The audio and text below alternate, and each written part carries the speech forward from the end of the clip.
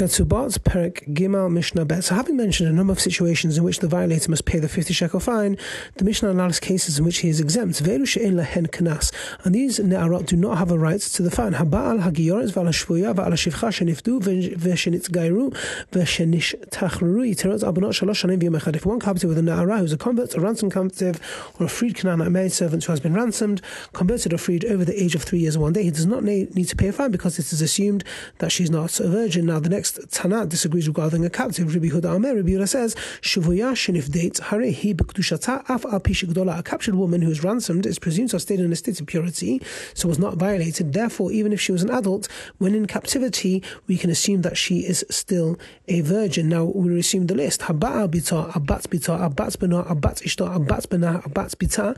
If one captive with a na'ara is either his daughter, his daughter's daughter, his son's daughter, his wife's daughter, his wife's son's daughter, or his wife's daughter's daughter, in the hen kanas, they do not have the right to the fine because he is liable with his life for cohabiting with them, because he is subject to execution by the court. Okay. And the rule is that anyone who is liable with his life does not pay money. So it means if a person has committed a capital crime and at the same time became obligated to pay money, he is exempt from having to pay the money. Okay, sorry about that. Shnema. This rule is derived from the pasuk in the Torah and Shemot.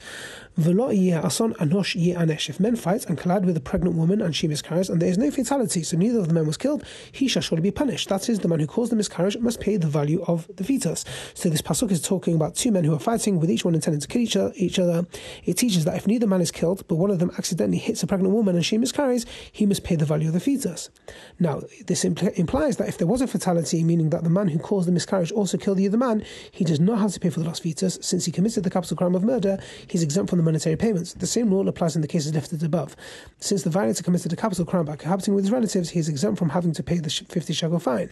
Mishnah Gimel. The Torah says in Devarim that one who violates a virgin Na'ara who's not ever betrothed must pay 50 shekel into her father.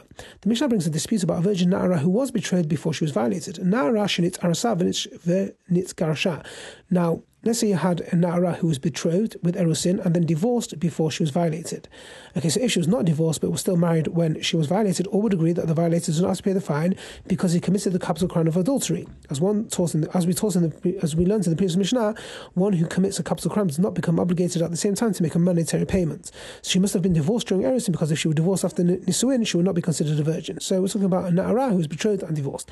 Rabbi Yossi Aglili Omer ein lach knas. Rabbi Yossi Aglili says that she does not have a fine, so the violator is not required to pay the fine to anyone. Rabbi Akiva Omer yesh lach knas uknasa la'asma. Rabbi Akiva says no, she does have a fine, but instead of being paid to the father, the fine is paid to her.